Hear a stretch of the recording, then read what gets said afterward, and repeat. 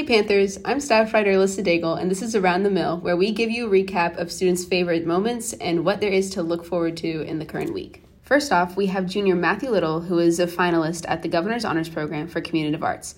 Matthew attended the ceremony last night to be congratulated by others. Yeah, so I'm a GHP finalist for Communicative Arts, which means that I've gotten to write about 8 essays and go through 4 application processes. And it's been a real blast, but it's a great experience, and I'm very excited about it. Next is junior Kyan Hendrie, who talks about virtual AP night that will take place tomorrow night. Kyan is excited to take AP Biology and AP Computer Science and can't wait to meet the teachers.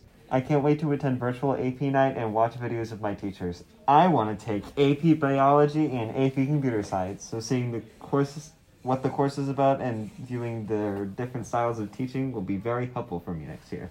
Lastly, the Skills USA competition will be virtual and we will be posting updates and results for them.